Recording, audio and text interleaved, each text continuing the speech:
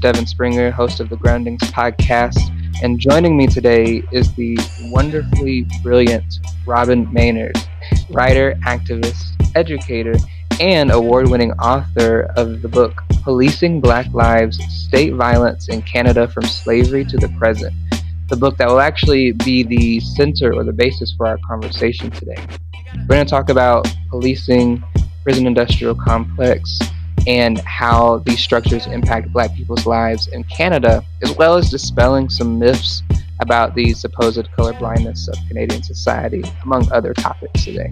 But before I continue, I'm going to go ahead and let Robin introduce herself. Robin? Hey, thank you so much for having me on. This is truly one of my favorite podcasts, so it's a real honor to be on the show.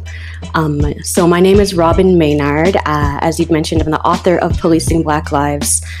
I'm also working on some new works right now. I have a long history of involvement in harm reduction and outreach work. I have a long history of involvement in work against racial profiling, with teenagers, with adults, with the criminalization of women, particularly Black and Indigenous women, in my life in Montreal before I moved over here to Toronto 2 years ago. Now I am working at the University of Toronto, working on a PhD as a Vanier scholar there, and been involved in some of the more recent struggles towards defunding the police, for example. So I helped put together the Canadian research for a website, www.defundthepolice.org, that's been helping just kind of create, a basis of understanding for what it means to defund in the service of abolition in this way.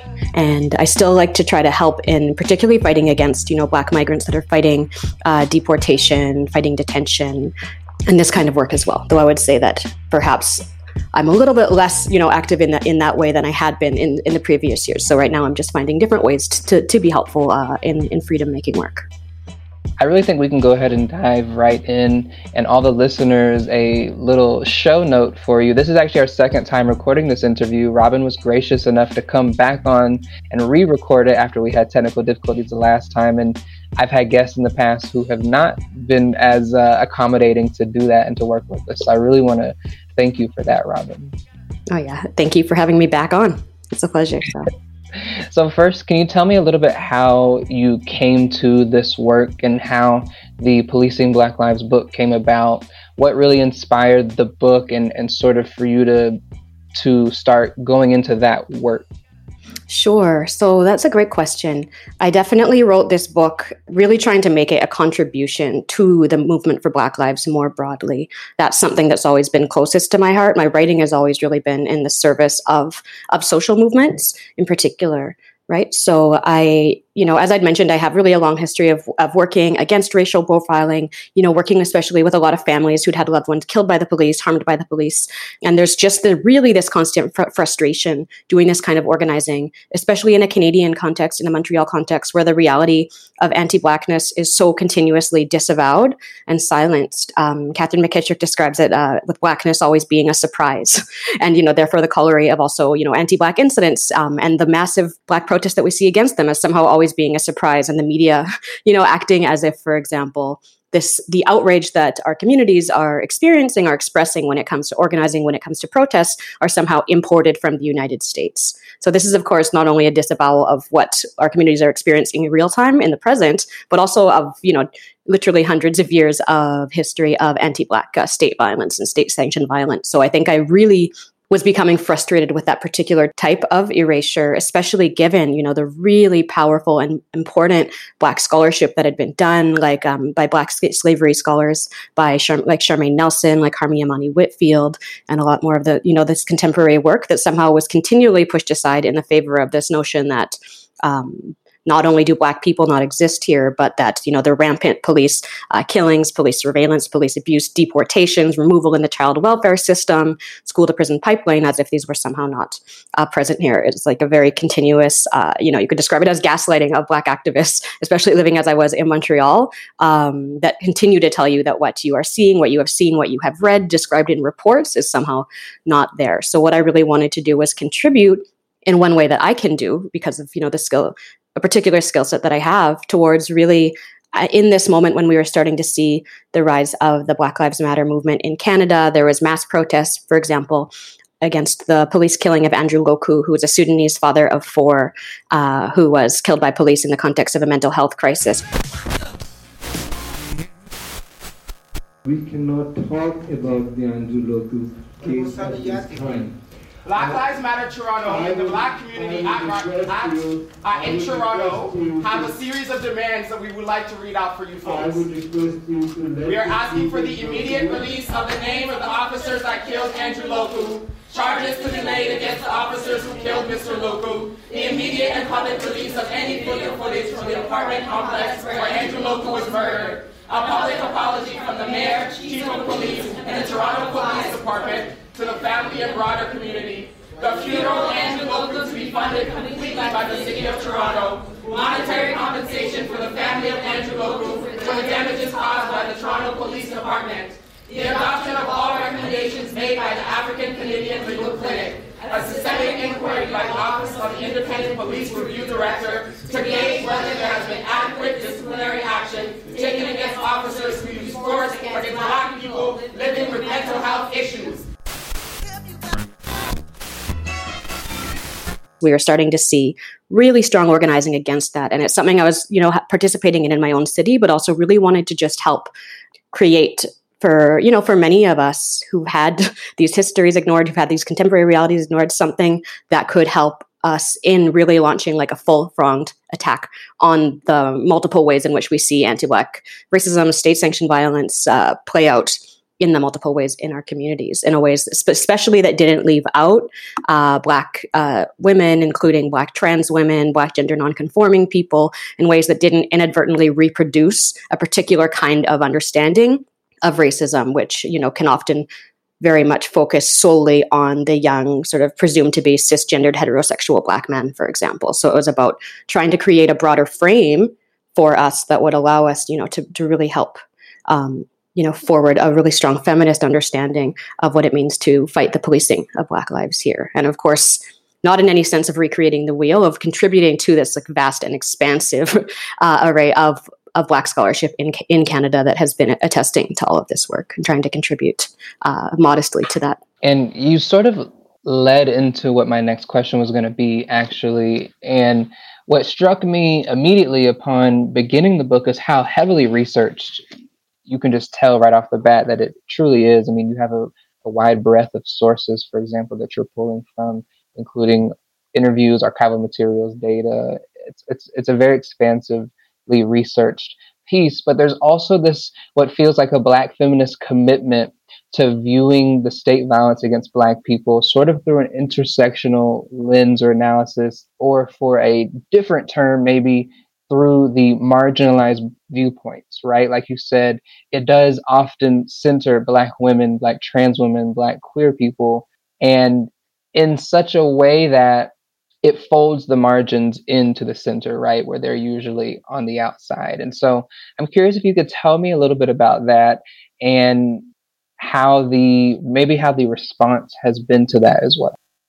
Sure. I think you're right in pointing out that is absolutely one of the central commitments of what I was trying to do, this work. And of course, there's a really strong and powerful tradition of Black feminists in Canada. The earlier works of, and the present works of writers like Dion Brand, like Makeda Silvera, like Linda Carty and Sylvia Hamilton, who have really been, continually insisting, despite constant erasure, that we really need to center the experiences of Black women, not only out of the real feminist commitment that tells us that, of course, Black women's lives are important in and of themselves, but also for what this actually reveals to us about the nature of what racialized policing is, right, as an already gendered practice. So this is something that becomes really crucial. For example, one way that I really like to think about this, that's very much inspired by the work of close friend and comrade Andrea Ritchie, is the way that she articulates it really is, but if we look at the realities of Black women, particularly poor Black women, particularly trans Black women, for example, we're able to see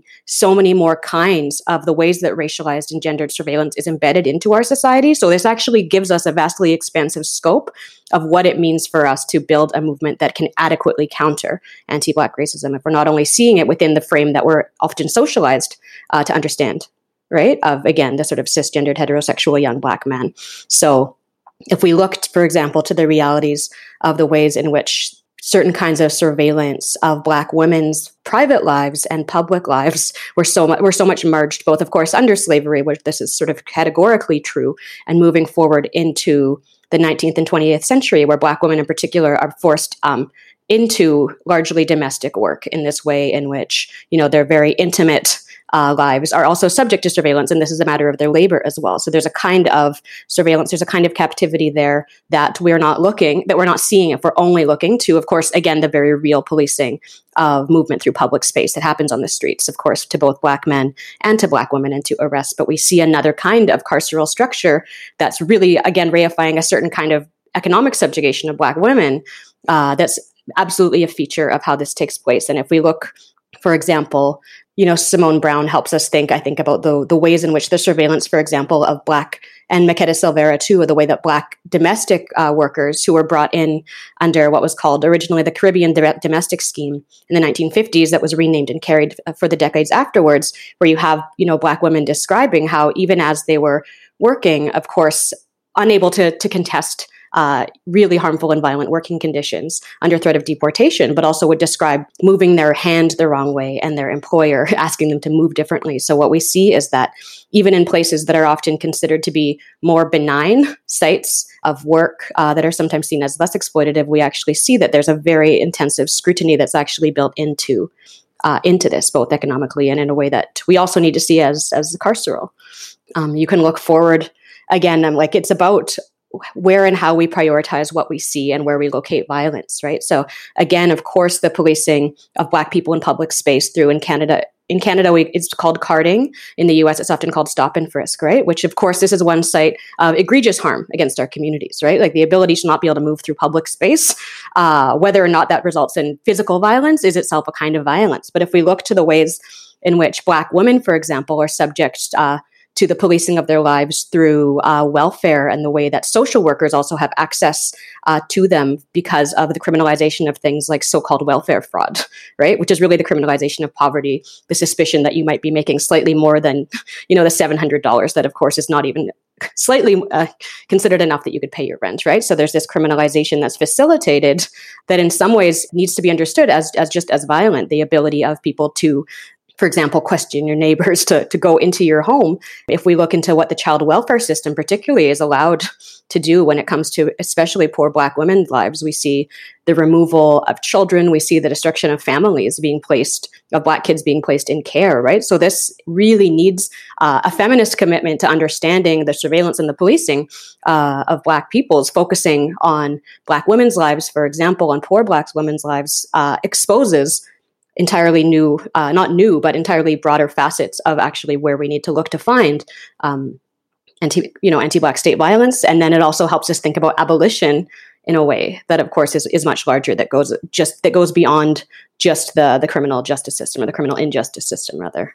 I feel like that is a interesting way of framing your work, and it's a way of framing your work that could actually be very productive and generative for other scholars and writers listening, because I feel like many abolitionist authors and writers fall into one of two traps. Either they are focused solely and very sort of granular and specific on one very specific structure within the entire anti-Black capitalist carceral state, right? Or they're focused really heavily on arguing that these other facets like schooling and education and housing and domestic work are also forms of policing. And you kind of get distracted in actually discussing the details that lie in the middle, right? So the actual experiences of these domestic workers' lives, for example, which you cite the interviews of Caribbean women and African women who were domestic workers. So by not falling into that binary trap, right, of either having to argue that this really is violence and really is policing, and not solely focusing on one very granular aspect, I feel like you actually provided a really, really productive analysis that manages to do both almost naturally. Thank you so much. That was definitely what I was trying to work towards. And of course, I love a granular and specific study. And what I was trying to do with this piece was something a little bit different, was again, really, particularly in the context, of this emergent, Black liberation struggle that we were seeing, was really, I guess, feeling a particular urgency that if now is the moment that we are really going to fight this, then we need to do so in the most informed and comprehensive way. And this was sort of a way of contributing to trying to create a sort of macro understanding of all of this. Yeah, and I should say, just for the listeners, I'm not anti-granular. I'm working on research about George Washington Carver, which is the most granular something can get. So I'm definitely not anti-granular. I want to talk a little bit about the myth of so-called multiculturalism and colorblindness that's so persistent in Canada. You sort of mentioned it a little bit in saying that dispelling these myths was part of the catalyst for this work. But I'm curious, one, what is the public climate and conversation around policing and Blackness, and to an extent indigeneity as well, in Canada? And what was the reaction to your book from the more sort of mainstream crowds that have largely bought into this idea of multiculturalism and colorblindness in Canada? Thanks for that question. And if you don't mind, I'm going to take the long answer to explain to how we actually have arrived in this present moment, where Canada is very particular in the way that anti-Black racism is articulated and not articulated. And I think that it's really, to me, the historical way in which that has evolved just tells us a really important story about how this particular kind of myth making, from kind of the Underground Railroad mythos to the multiculturalism, to categorizations that serve sort of a similar ideological function of disguising the brutality of anti-Black racism, of disguising material and economic subjugation, right? So I think that Marianne Shad Carey, who's of course an abolitionist, probably known on the US side of the border as well, somebody that crossed the border, once described Canada as an anti-slavery Negro hater. Right. And I feel that this wording is helpful in that it helps us understand the ways that historically Canada has really used a kind of commitment to an outward perception of benevolence, the veneer of humanitarianism, while at the same time, working implicitly, sometimes explicitly, again, to maintain the economic subjugation of Black peoples, to maintain the carceral controls over Black people's lives. So if we look to, there's so many historical examples where we can look to where Canada has often represented itself as a site of liberation for Black peoples, while again disguising the very real and acute material deprivations that accompany that. So if we even look to, I'm not sure if it's still up. When I was researching the book, though, I was going to what's called the Canada Heritage website that really tells the story of Black history in Canada. And one of these first sort of celebration myths of Canada being this site of benevolence for Black people is the arrival of the so-called Black loyalists from the US to Canada. Of course, downplaying the fact that the Black loyalists who arrived were not given the same access to land, food, dignity as white loyalists, but also not describing the fact that accompanying at the same time we had the arrival of white loyalists with thousands of enslaved Black people that actually vastly expanded the practice, and even just the empirical sort of numbers in which enslaved Black peoples were present in the maritime provinces in Canada, right? So that's already one. If you look to, again, another site where I really think we have so much focus, which of course is Canada at the end of the Underground Railroad, that's something that I think Charmaine Nelson has argued this so astutely, which focuses on 30 years of history, in the colonies that then became Canada, while ignoring the fact that of 200 years of slavery, which was of course legal in practice for the 200 years preceding that, right? So you have a way in which a particular moment in history stands in for and actually replaces centuries of treatment in which Black men and women, children were considered property, were sold separately, separately from their parents. Even systemically, we have the Segregated Schools Act of Union of 1840, the Common Schools Act of 1850, that are of course mandating segregated schooling, for example, of Black children in a period that again is often described as this very liberatory period for Black people. So it's a very selective representation of history that uplifts one particular narrative at the expense of, again, the lived realities of Black peoples who had experienced these times. So what we see, again, is there's very much this commitment to the appearance of benevolence, which is not accompanied by the commitment of actually addressing or attending to anti-Black racism. And in fact, we actually see ongoing, of course, realities of things throughout the 20th century, like informal sundown laws. Right? Dionne Brand does these really great oral histories that she published in 1991 called No Burden to Carry, of Black working women describing, walking from one town to work and then walking back up before sundown because of the sundown legislation, right? So we have this and then you still have Canada pointing to the United States and saying, see, there was Jim Crow. So this way where things are particularly informal in order to disguise the very real and intentioned and by design kind of ways in which Black people's marginalization was upheld. So something that also was particularly interesting historically is that Canada doesn't have the same history of lynching, for example, as the United States, but you can actually look to the ways in which the threat of lynching was sometimes invoked. So, for example, by the Imperial Order of Daughters, who were trying to prohibit Black men from entering Canada in 1910, 1911, their justification was that they didn't want to sully Canada with lynching. So that's why these Black men should not be allowed to arrive. So, right, we have the way in which, again, this idea that this use of the United States as somehow exceptionally violent is actually used to support and forward anti-Black practices here.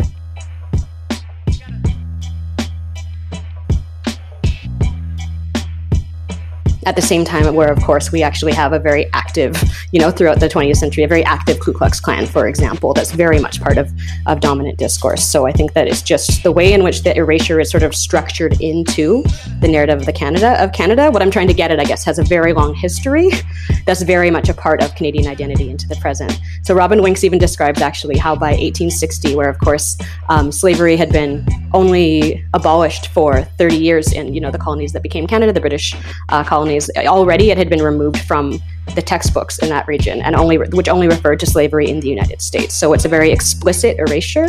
It's a very deliberate erasure that I think, anyone familiar with the history of the British Empire, who've rebranded themselves as somehow the abolitionists, the leading abolitionists in history, right, as opposed to the leading empire in enslavement, in brutality, and violence. So you can really kind of see some of the similarities there in terms of the way that Canadian discourse has gone forward. So to get to what you asked me in terms of how multiculturalism, and I apologize for this long diversion, but to me it's just a trajectory that I see as really important. Multiculturalism, as I was saying, really serves a very similar function, where we have multiculturalism being adopted formally in 1971.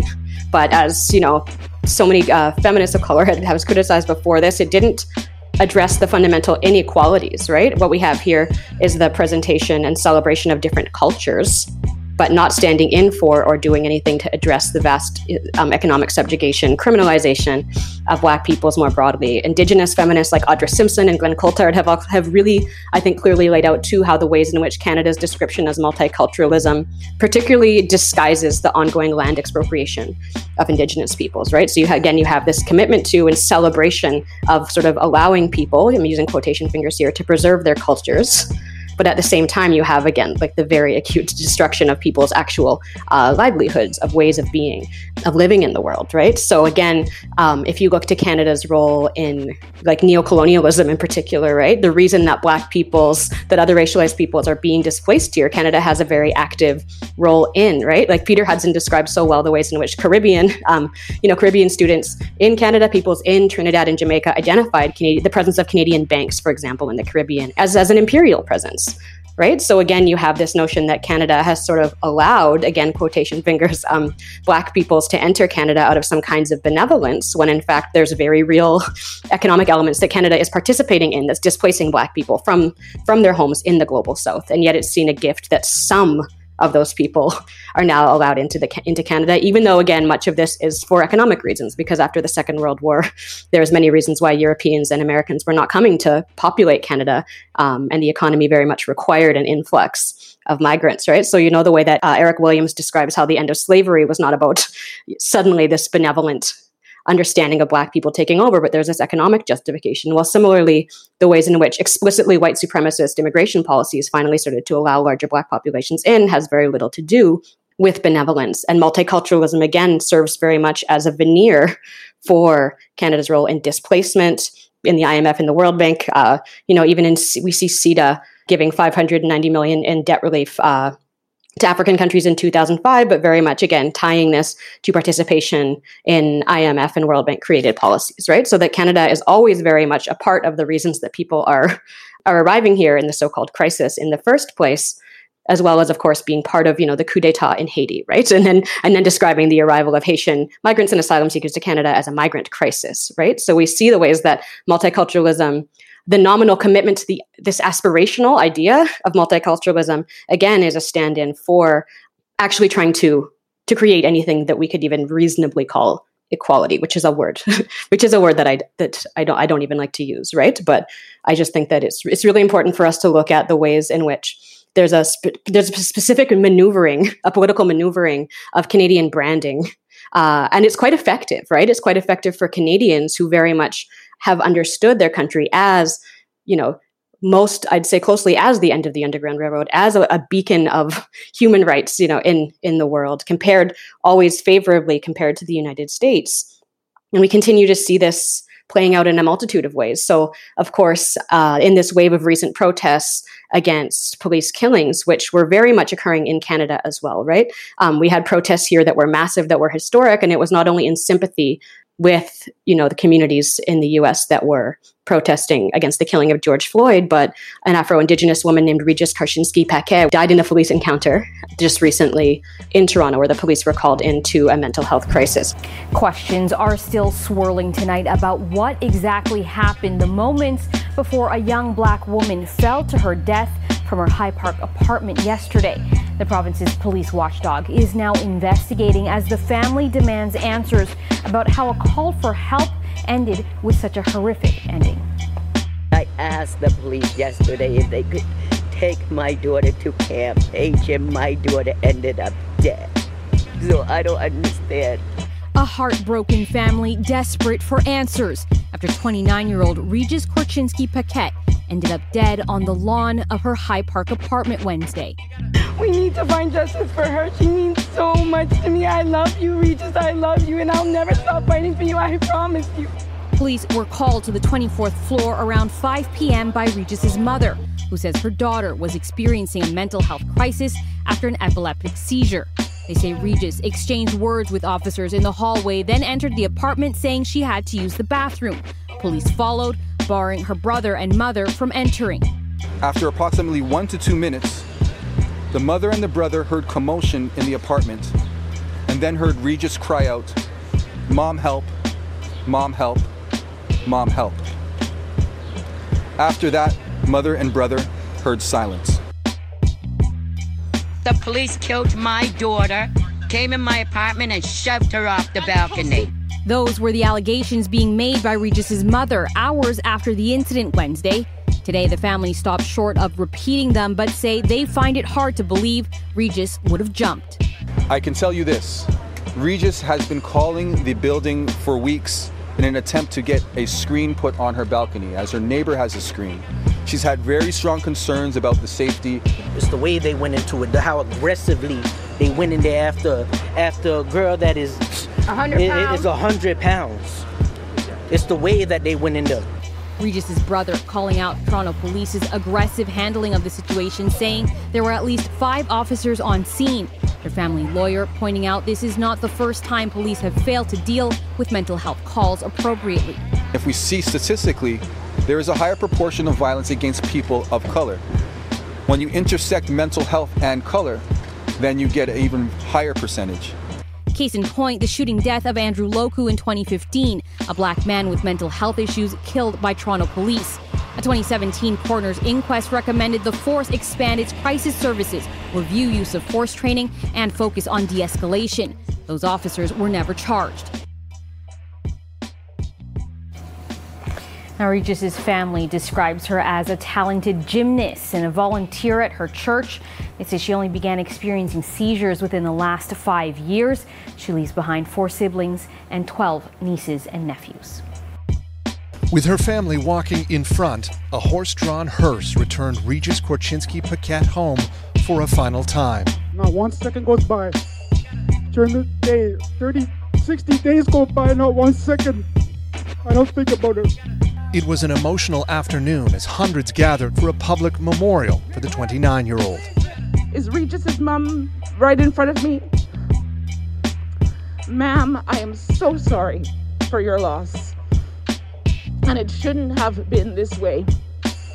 Your family called for help, and you didn't get it. It was May 27th when police were called to this building by Korchinski-Paquet's mother, a 911 call that started with a person in distress and ended when Korchinski Paquette fell from her balcony to the ground below after an interaction with Toronto police. The province's Special Investigations Unit is investigating. The family's lawyer expects that after receiving the results of the family's second autopsy, that investigation could be made public as early as next month. We want to know what happened to Regis. We want to make sure it never happens again to anybody else because it's happened far too often. 3, 2, 1, Regis! Following the memorial, 29 doves were released by the family. And those gathered took to the streets, marching to nearby High Park in what organizers dubbed a walk for justice. Justice is ensuring that we live in a city and we live in a world in which nobody can lose their life after an interaction with police and nothing gets done about it. The walk ended here with a celebration of life. Organizers hope that the walk and the celebration will become annual events of remembrance.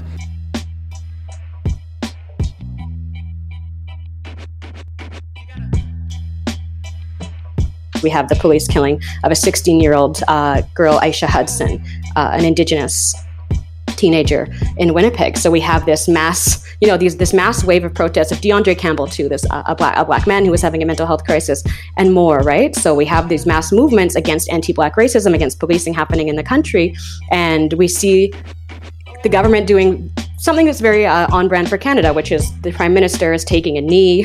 The Chief of Police in Toronto, named Mark Saunders, is taking a knee, nominally committed to injustice, although the protests are, of course, against them, against the policies that they have enabled, right? But you have this commitment to the very real pretense of being horrified by this kinds of violence, as if, again, to think again with Catherine McKittrick's terms, as if it's a surprise, as if this is the first time this has been brought forward, as if there was no acute awareness of these very real conditions beforehand. But then, of course, as we have this mass push, this is just an example, getting really to the present, which is what you asked me. So we have this really strong push and really wide popular support now for this notion of defunding the police. Almost half of Canadians, for example, support or somewhat support this. And you see the Prime Minister putting aside even more money for body cams specifically, right? Which is explicitly not what is being demanded in a context where there are very real and tangible demands that could genuinely impact Black people's ability to live with some kind of dignity in this country, right? So I guess I'm just really trying to point out that there's a real specificity to the ways in which the language of anti-racism is deployed, in which the language of commitment, of naming something like anti-Black racism, committing now to ending it, is part of Canadian culture. This notion that we address these things here, for example, right? But without ever actually doing so. And in fact, Canada has a particular legacy of not mandating race-based data. So it's actually always difficult to prove any of this, right? Like to get so many stats around, for example, the incarceration of Black people in provincial jails, police stops, as opposed to just having that data available, it's often relying on Freedom of Information Acts of all of this kind of work. So it's actually structurally disguised and takes an enormous amount of work to expose this. And I would say that the reception of policing Black lives ended up actually being surprisingly warm and open. And that's because, again, I'm not one to give myself this large amount of credit. Like, we were in the context of a mass movement, right, of Black people fighting across the country. There had been a 5-city day of support, action in support after the police killing of Abdirahman Abdi, who was a Somali man in a mental health crisis who was beaten to death by the police in Ottawa, right? That we're seeing, again, in this second wave where somehow my book has really been picked up in, I guess, the media, and by readers again, but it's not I'm happy that I wrote the book, but I think what it's speaking to is the fact that Black people, young people especially, are taking to the streets in unprecedented ways, in a way that's actually quite difficult for society to ignore, because this is really historic kinds of liberation work. And that's what I would really say is making it possible for there to be suddenly, if you look to the Canadian bestsellers list, it's like almost all Indigenous and Black writers, right? Because I think there just is this reckoning moment we're happening across North America globally. I mean, I'm so glad you also, when speaking about the outward appearance of benevolence and how that is used to really mask or cover the actual violence and the sort of material depravity that's taking place at the hands of the Canadian state. I'm glad you brought it international, because I was thinking so much about how, for example, the Canadian state has weapons and arms deals with Saudi Arabia, or how they are hand and foot in solidarity with the U.S. and the imperialist world on sanctions, or the multitude of ways that Canada enacts violence on Black people as well as non-Black people of color around the world, really, while still maintaining this veneer of post-racial society, whatever that even means, right? That's the word. If I could block a word in real life, I would like to never hear anyone say that one out loud again, honestly. But so thank you for touching on that. And this branding, which you said works so strongly on Canadians, it also works on people in the US and other places of the world too. If you recall, the second that President Donald Trump was running for office and people started to really realize that he was about to be the president of the US, you had thousands of Americans on social media saying they were moving to Canada, right? Like that was the sort of panacea or the antithesis to the white supremacist violence of the US, was a move to Canada, not realizing Canada itself has its centuries-long violence. So that branding and that sort of, and even the word multiculturalism, I mean, I hate that word and I hate the sort of coinage all around it and baggage. It's not even really used in the US anymore. So the fact that I think Canada still holds on to it a little bit more is also very telling in and of itself. But that might be a whole separate conversation. Yeah. I mean, the only thing I was just going to say about that was that there is one thing that I like to, the aspirational elements of multiculturalism, I suppose, just as compared to, say, this melting pot idea, the idea that like one can maintain, aspects of culture and all of these things, to me, of course, like is a given. It's just that really when it's like this commitment to the idea of it as opposed to the practice of it, and also the way that it is sort of ideologically separated from material conditions, right? That somehow you can have the preservation of culture when you don't have access to decent housing or transit or food security, right? So the idea that somehow you can have culture, quote unquote, without the ability to live. Yeah, and we can also think of multiculturalism in its co-opted state, right? Multiculturalism is always entangled and attached to the capitalist state now, right? Mm-hmm. So it's multiculturalism and diversity and inclusion in the military, or in the government, in the state, in the police, in these various institutions that are directly responsible really for the erosion of culture, actually. Absolutely. And so there is this sort of paradoxical way that it's almost an entrapment in itself, right? It's multiculturalism at the expense of everything you love and of your livelihood, essentially. Absolutely. So a central argument of yours in the book is that anti-Blackness is not just present, and it's not just something that you can observe in Canadian law and civil society and public and private life, but that its existence is actually the maintenance and what sustains what we know as Canada. And, you use case studies and historical analysis to make this point. And I'm wondering if you can kind of elaborate on that a little bit, what it means that anti-Blackness is central to the existence of Canada. Sure. Yeah, no, I appreciate that question. I think that because I suppose really especially trying to write a book that's not, that wasn't sort of a history of Black communities in Canada or a history of Canada, the country, but was a history looking at state violence in Canada as it has evolved from the era of slavery and maybe even more explicit Indigenous genocide into the present. I think that it's so clear to see if you look, for example, at any state institution in Canada, whether that's the so-called criminal justice system of jails and prisons and policing, where Black people are killed at a rate that's 20 times higher, shot and killed at a rate that's 20 times higher than white residents of Toronto, for example, right? That Black people are incarcerated at a rate that's 3 times higher their rate in the population. That's both Black men and women. That Black people, because especially of the ways in which Black people are policed, and because of the strong connections between Canadian policing and CBSA, which is Canada Border and Securities Agency, we also see, Black people being subject to detention, immigration detention, which in Canada is indefinite. We have, situations of Black migrants being held for almost a decade because, serving a short jail sentence for like a small amount of crack and then being held not because they're a security risk, but because their identity was unverifiable, right? So we have this ways in which anti-Blackness is fundamentally embedded into the way that these institutions function.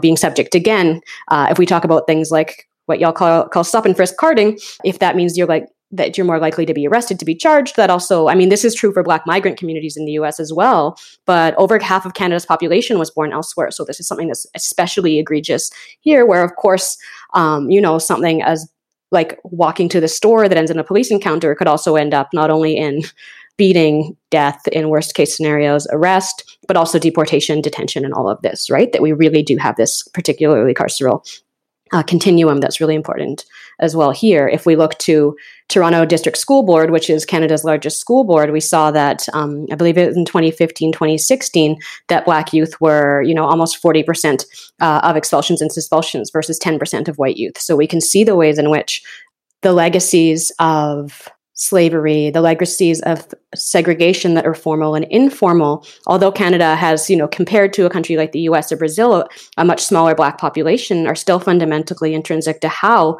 many of those institutions, these public institutions that we now take for granted, function, right? That the policing of Blackness was endemic, as well, of course, as the policing of Indigenous communities was really endemic to how many of the so-called public institutions that we now take for granted came into being.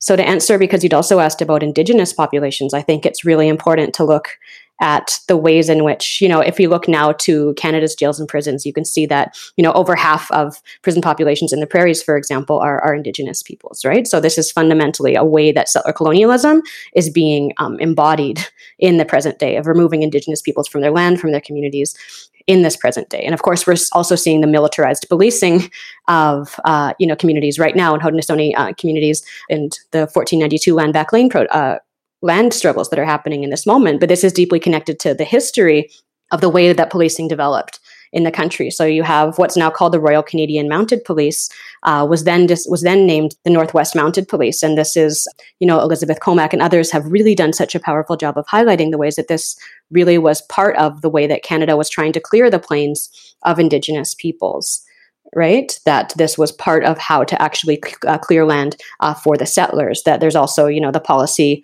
that was really the purposeful starvation of thousands of Indigenous people who were then sort of force walked to reservations, right? So there's this legacy in which policing has evolved out of carceral controls that, targeted Black communities, Indigenous communities, and importantly, I should say, other people who are not considered white at this time, like the Irish, the Italians. If you look, we also see this kinds of racialized policing. And if you look to the 19th and 20th century, you see, Black women being incarcerated. There's one, I forget the years, just a second here, but Black women were about 3% of the population of Halifax. Oh, yes, between 1864 and 1873. But at this time, we're 40% of incarcerated women, right? So you can see the ways in which, anti-Blackness was still something that is foundational to Canada, even though, of course, it's important to note, I think, that although slavery was legal in Canada for over 200 years, it wasn't the kind of plantation society that you saw, for example, in the United States. But I think it's really important to understand that the practice was still something that was normal, that was normalized, that it was described as the best men and women, and the best men and women of the colony owned slaves, for example, by one historian, right? That also the involvement of white settlers in the economies of the transatlantic slave trade, as Charmaine Nelson's work especially shows us, were integral, right? So this is a really crucial part of how this, the colonies that then became Canada and the country of Canada came to be. You even have Canada's first prime minister, John A. Macdonald, who was also the architect of the residential school program, which was a genocidal program that removed Indigenous children from their families from the founding of Canada until about, 25 years ago.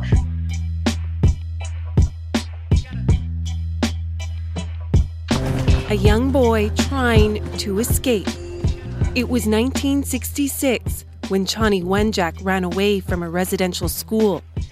His body was found near railroad tracks a week later. He was only 12. A New Heritage Minute tells his story through the voice of his sister Pearl. I survived residential school. My brother Johnny did not. For John Custer, watching it brings back painful memories of his own experience. Many times boys would run away, the girls would run away, and if we were caught, they would shave our heads and beat the hell out of you. Custer was one of more than 150,000 children forced to attend residential school in the 19th and 20th centuries. He's now part of a group that holds an annual reunion for survivors and their families. He believes there are still people who don't fully know what really happened. It was a reality. For me, it's nice to talk about it once in a while to get rid of it.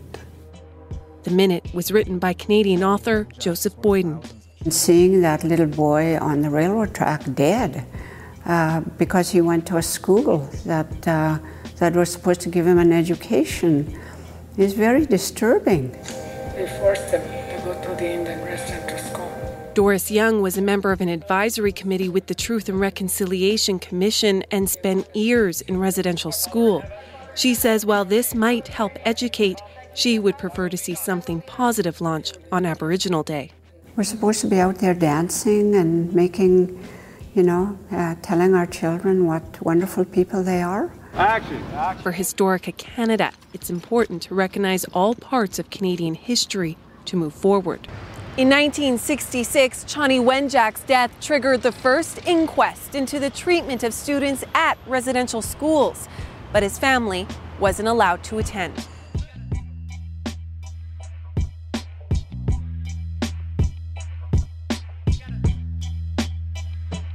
But so one of his justifications that he provided in written testimony for maintaining the death penalty in Canada was because Black men were seen as a sexual threat, as a sexual threat to white women, were seen as dangerous possible rapists, right? So you still have the pathologization of Blackness, the criminalization of Blackness, kind of woven into the social fabric, as well as embedded into the development of institutions of so-called public safety, policing, law enforcement, of so-called child protection, for example, where you saw segregated, segregation within child welfare, of segregated schooling, where, of course, there's a really beautiful documentary by Sylvia Hamilton called The Little Black Schoolhouse that details the last segregated school in Canada, which closed in 1983, which is very notable, I think, given that, Canadian school books teach us about, of course, the end of segregated schooling in the United States, to say, look over there at this terrible thing that happened and how Black people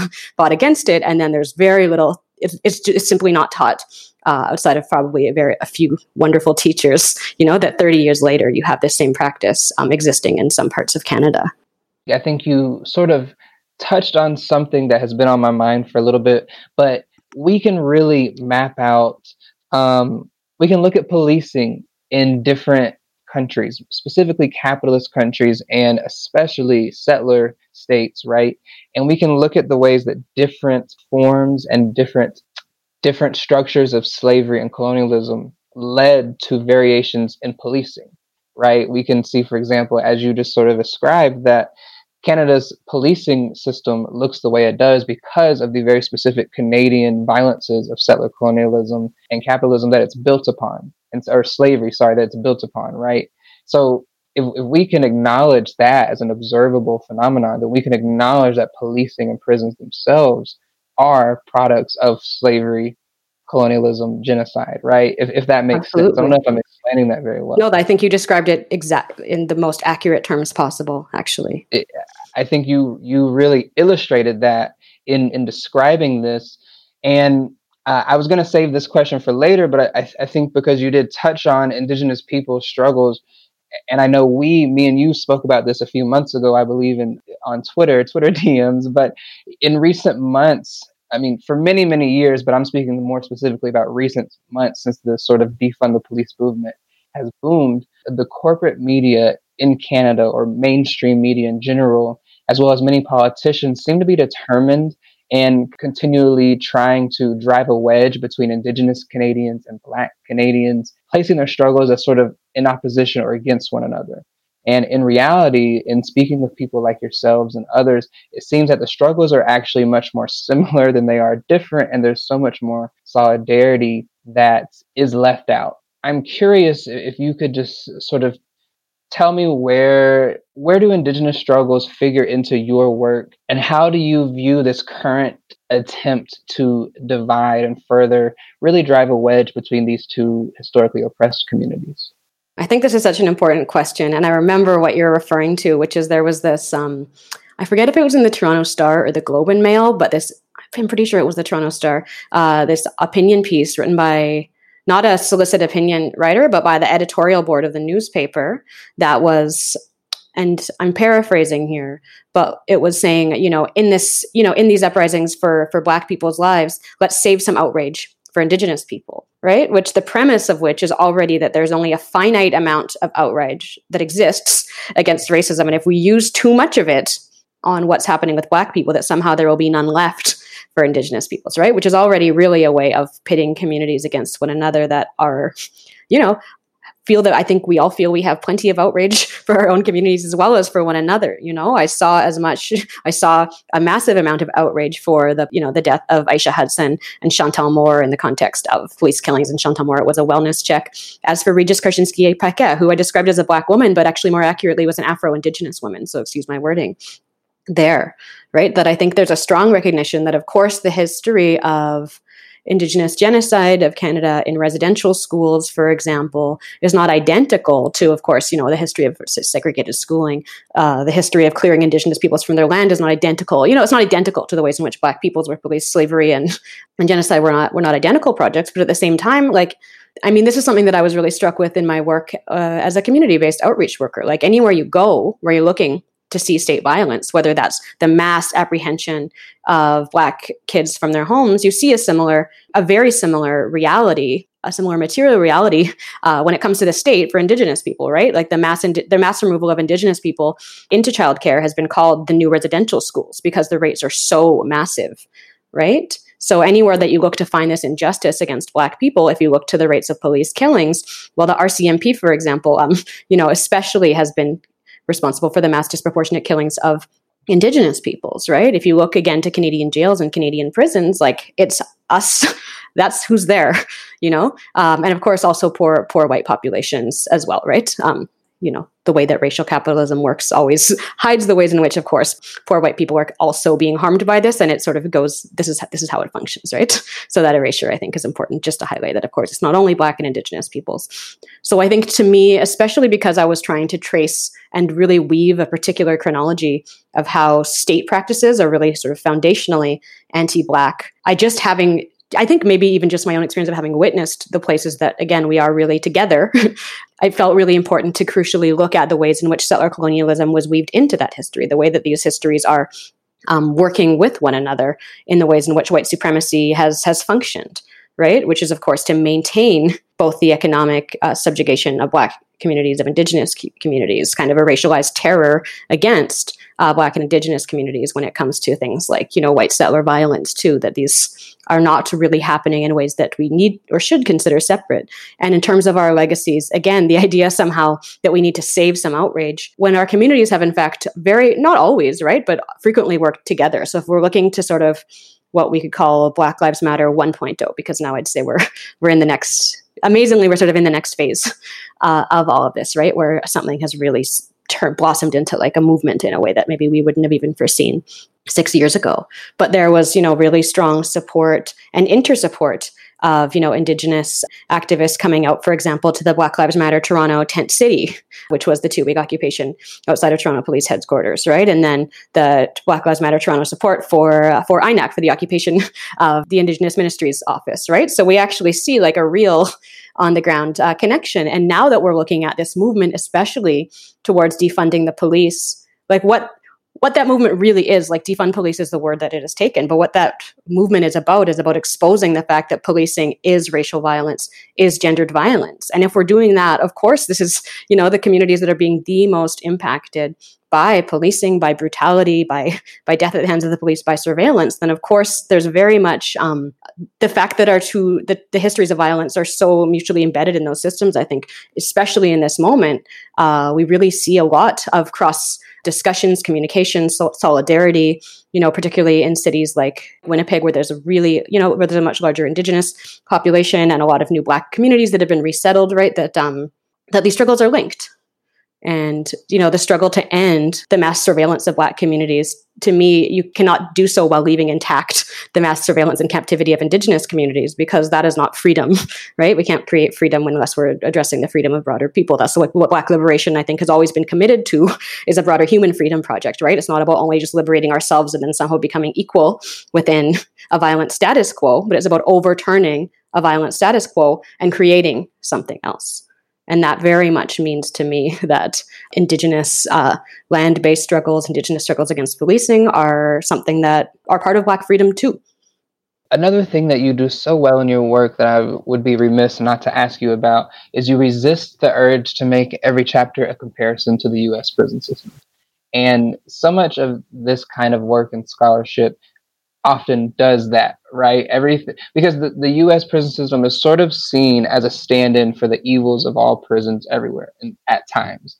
I think that's something that abolitionists in the U.S. can fall into just based on, American chauvinism is something that we're born into believing. So I think that in turn can also impact how we can at times view U.S. prisons as the only prison struggle and that everything must be in contrast or in comparison to the U.S. prison. You resist that trap very well, I think, while you do often highlight the similarities between the prison apparatuses and policing apparatuses and anti-Black violence apparatuses in the U.S. and Canada, from poverty to wars on drugs and police violence against Black people and domestic violence as well, or intimate violence. I do feel that you really ground it and give an analysis that is really grounded and rooted in Canada specifically. I want to know how intentional that was. It was intentional. Just, straight up. I think that it felt really crucial. I think that there is so much amazing work, right? Like, I think you'll, through reading the book, you'll see like how much I'm thinking through the works of Angela Davis, the works of Andrea Ritchie, that there's just such incredible analysis of the prison industrial complex in the United States and its historical development that I think is, of course, invaluable for the ways in which we can think about the history of criminalization more broadly. But I also think it's important not to just sort of allow the U.S. examples to drown out everything that's happening elsewhere, particularly, in the country that I live, in the place where I live, especially because of, I think, the broader tendency of the media and dominant political discourse to only always allow what's happening in the United States to drown out the realities here, often at the expense of Black communities who are actually organizing for justice, right? So I think that there's like a displacement that happens there with this constant focus on the United States. Now, of course, it's really crucial to understand incarceration as a global phenomenon. The U.S., of course, is a major, plays a major role in the incarceration. It's sort of in some ways it's incomparable in terms of the vast expanse of, the ways in which incarceration has taken place, right? But I just think that we cannot allow that to take the place of local study, of understanding the ways in which anti-Black violence is a crisis everywhere that it takes place. So I was trying to look at, comparing sometimes to the United States, but also we can compare many of the experiences that we experience as Black communities in Canada to the United Kingdom, especially when it comes to things like, targeted deportations, when it comes to things like, hostility towards Black migrants, in particular, Black men, Black women from the Caribbean, right? That there are, there are similarities to what is happening in Brazil, like to understand anti-Blackness as something that is a legacy of the transatlantic slave trade, of colonization, of neocolonization globally, right? So anywhere you have countries that have those particular legacies, I think that you'll see however vastly expansive the sort of domestic enslavement of Black people was, that nonetheless you see in Paris, you have the police killing of Adama Traore, the mass Black responses to that. So I think it's just really important for us to stop allowing the United States to stand in as the sort of exceptional and exceptionally anti-Black place, although it's the heart of the empire in this particular moment, right? That we cannot allow that to sort of stand in, especially for our struggle in our own particular locations and how those are, of course, linked to the U.S., that it's not this comparison, but, there are, just as I'd said, there are solidarity protests against the killing of George Floyd, but there are also protests because Regis Kaczynski-Paquet was killed here, because DeAndre Campbell was killed here, because Black people are dying here, right? So it's important to have, I think, an analysis that helps us understand the ways in which Canada works, the ways in which people are being harmed in this place, because otherwise, again, one of the reasons that I like to write is because I always feel that I cannot address or fight something effectively unless I have a more in-depth understanding of it, and that's sort of always that driving curiosity that leads me towards this kind of work. And something I think that's so crucial is the way that anti-Blackness in the US sort of stands as the only way in which anti-Black racism is understood, right? So we have this back-to-back coverage, for example, after the police killing of Trayvon Martin. Like, it's played, the protests, all of this is every hour on the hour. But, when you have a 2-week occupation of police headquarters for Andrew Loku, when you have a 5-day police protest for Abdirahman Abdi, when you have now, these mass protests all across Canada that we've seen that are historic this summer, there's still so much more focus on the protests that are happening in the United States. What's happening here is often seen as a sort of sympathy. And there's this misdirection of what's taking place where people are, of course, sympathetic. For Black people, there's always been a strong transnational solidarity and understanding, of course, in our organizing, but in this way that displaces the fact that that outrage is being directed also at Canadian institutions, right? It's being directed at the police in Toronto, in Montreal, in Halifax. So there's this sort of denial that the outrage is localized.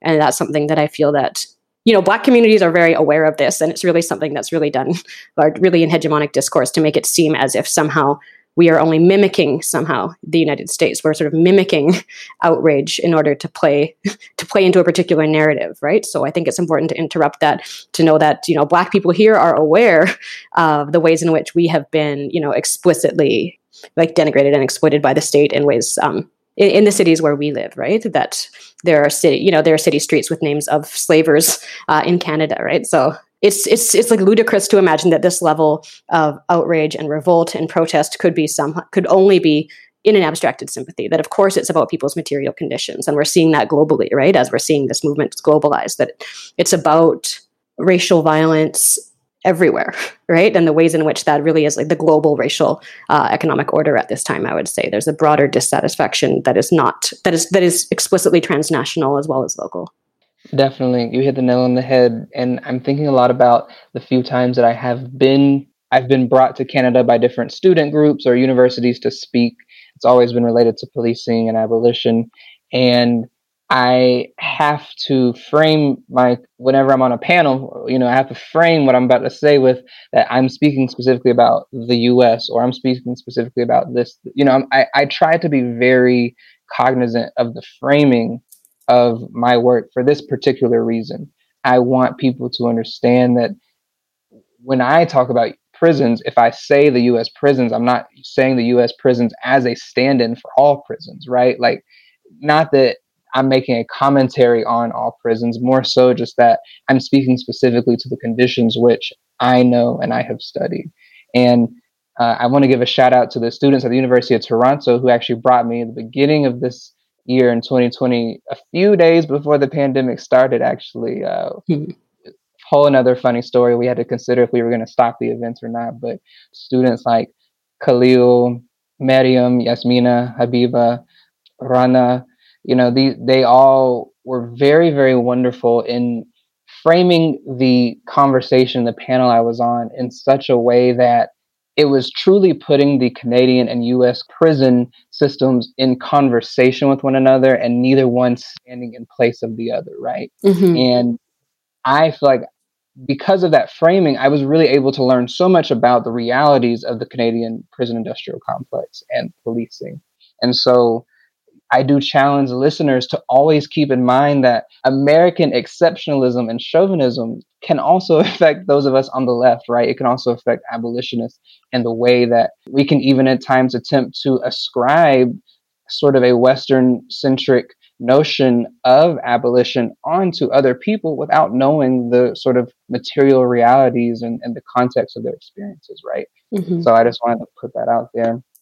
And finally, I guess my last question for you is, what does the abolitionist movement look like in Canada right now? With so much happening, the pandemic, the global movement for Black Lives, the massive solidarity from immigrant detention centers, prisons, and jails all across North America, South America, movement in Brazil, movement in Palestine.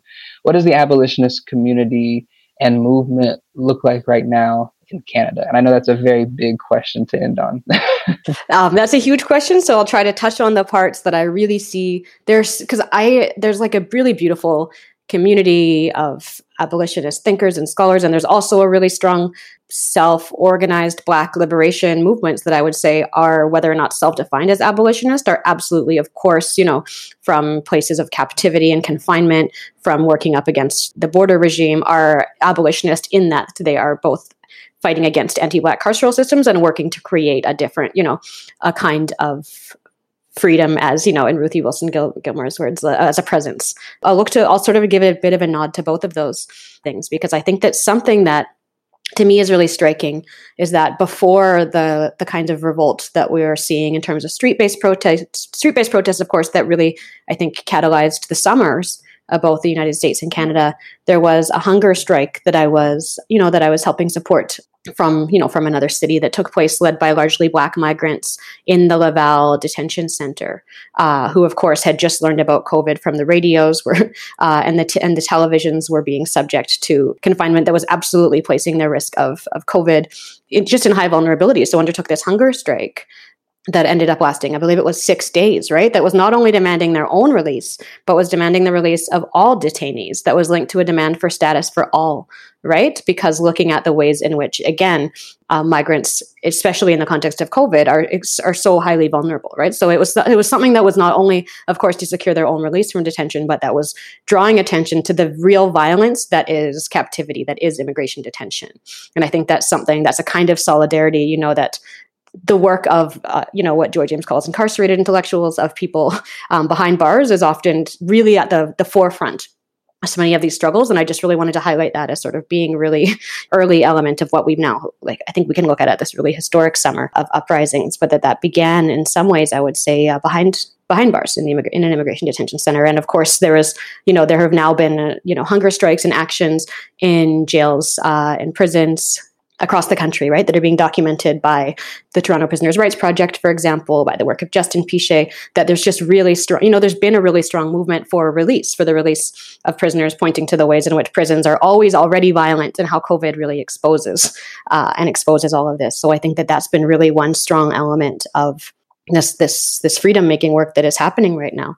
And of course, I think I've just discussed the police defunding work a little bit, but I think it's just important to, highlight that almost, I think there was around 70, and this is just by mid to end of June protests, maybe by mid to end July, I'm forgetting now, protests that had taken place that were, implicitly or explicitly linked to defunding specifically. We're in a context where now we're seeing a push to get SROs, special resource officers, police in schools, out of schools across Canada. So this is something that already had begun with groups like Black Lives Matter Toronto and Education Not Incarceration in Toronto, which had already pushed SROs out of the Toronto District School Board. But now we're seeing this push successfully in Hamilton. We're seeing a movement towards this in Edmonton. We're seeing a move toward this in Vancouver, in Winnipeg, a really strong push to just, again, make certain spaces less carceral for Black students, for Indigenous students, for racialized students more broadly, right? Again, I think that anything that is reducing the scale, the scope, the reach of policing in any of these facets of our society, right? There's Miriam Cabot and Andrea Ritchie describe it in their amazing Interrupting Criminalization booklet, I really think that all of this, there's so much of this work that's happening across multiple levels. We have cities pushing in Toronto, for example, to cut the police budget, which is over $1 billion, by 50%. In Montreal, what began as 20, but now is about 65 organizations strong, pushing to defund the Montreal police budget by 50%. So we're seeing a really strong Black-led, but also very multiracial at this time, coalition to end the reliance on police and prisons as so-called public safety, to think about public safety as differently, as something that could be massively more expansive if, again, we are to take very seriously the actual role that police and prisons play in our society. And I'd say I never thought I would see a time where the legitimacy of the institution itself of policing had been so widely questioned, where we're at this point where I never would have imagined I would be on national television talking about where else could this police budgeting go? Why do we not need, why should we actually not rely on policing, period? These are of course things that we have in our own communities been articulating for years, but that suddenly there's the legitimacy of the institution itself, I think, is really being questioned, is really being challenged in a way that is absolutely, despite the fact I think we've seen less institutional wins that I would like to see. I think that this massive culture shift, and, I'm thinking of this Cedric Robinson piece where he keeps repeating the line, the first attack is the attack on the culture, and I'd say we've seen a quite successful attack on the culture in this way, where we've really seen some victorious cultural shifts across the country that it's hard to imagine how you could really come back from this. And that's something that I feel pretty excited about, even in a context where in Toronto, where there's such, really strong support for something like police defunding, really interesting questions around abolition more broadly. And then, of course, you have the mayor committing $50 million to body cams. You have the provincial leader committing $500 to building new jails, right? So at the same time as we're having these massive cultural wins, we're still seeing these institutional losses. So I'm an optimist, but I'm an optimist who's, attentive to the facts, to the institutional realities of our lives. And I mean, just one more struggle that I think I would want to point out that, again, I would see as abolitionist in its orientation is just the fact that so many Black migrants in particular have been on the forefront, and migrants more broadly, right, of people without citizenship status have been on the forefront of COVID prevention. Especially, I'm thinking about Montreal, where a lot of the undocumented people who'd crossed the US-Canada border who were treated by the Quebec government as, it was literally described as a migrant crisis. They actually brought down immigration levels specifically to address this, right? But now it's a lot of those undocumented workers who've been working on the forefront of COVID response, whether that's as janitors, whether that's as, they're called préposés, like, what's the word in English? Health, anyways, like as healthcare workers, right? Half of my news reading is in French, so sometimes I lose the words. I'm a longtime Montrealer before I lived in Toronto, but so really on the front lines of the COVID-19 crisis, of the Black and largely Mexican agricultural workers who are picking the fruit that most Canadians eat and supporting the agribusiness, again with extremely high vulnerability to COVID, are really like sustaining the economy, are the so-called essential workers, but are actually in structural conditions where they're facing again possible deportation, again extremely unsafe working conditions. And there's a really, I'd say, a ramped up movement for status for all, for an end to this apartheid-like structure of citizenship categories more broadly that are because of this, right? Because now, of course, these essential workers are being called in Quebec like the guardian angels of the pandemic, right? But at the same time, a vast majority of these people might not even be allowed to stay in this country, right? Might not actually be allowed to even live here freely, could get picked up at any moment. So you're just the vast hypocrisy of categories of immigration citizenship and their connection to so-called rights, I think are also something that's being exposed at this time. That is a really crucial element to me of what abolitionist struggle looks like. Two notes. You, speaking of your optimism, a metered optimism is what I'll call it. It makes me think of a lot of Antonio Gramsci's pessimism of the intellect, but optimism of the will. Obviously now a very classic sort of cliche quote, but I do think it does encapsulate a lot of what I'm feeling as well. And then the guardian angel, that language really is just a code word for sacrificial lamb, in my opinion.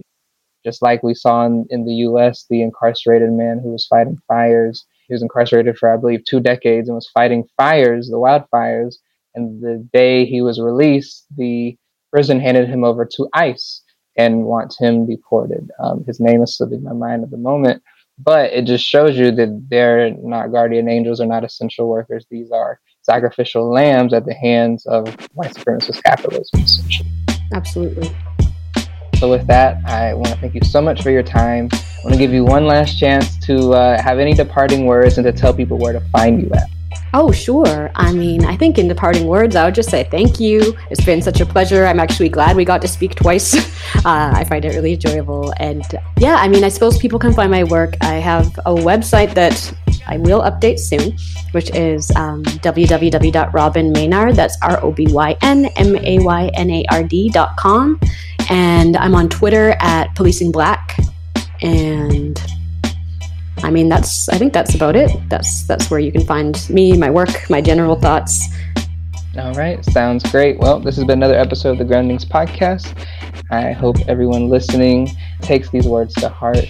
Go and engage with Robyn's work on their website, Twitter. Buy the book. It's a phenomenal book.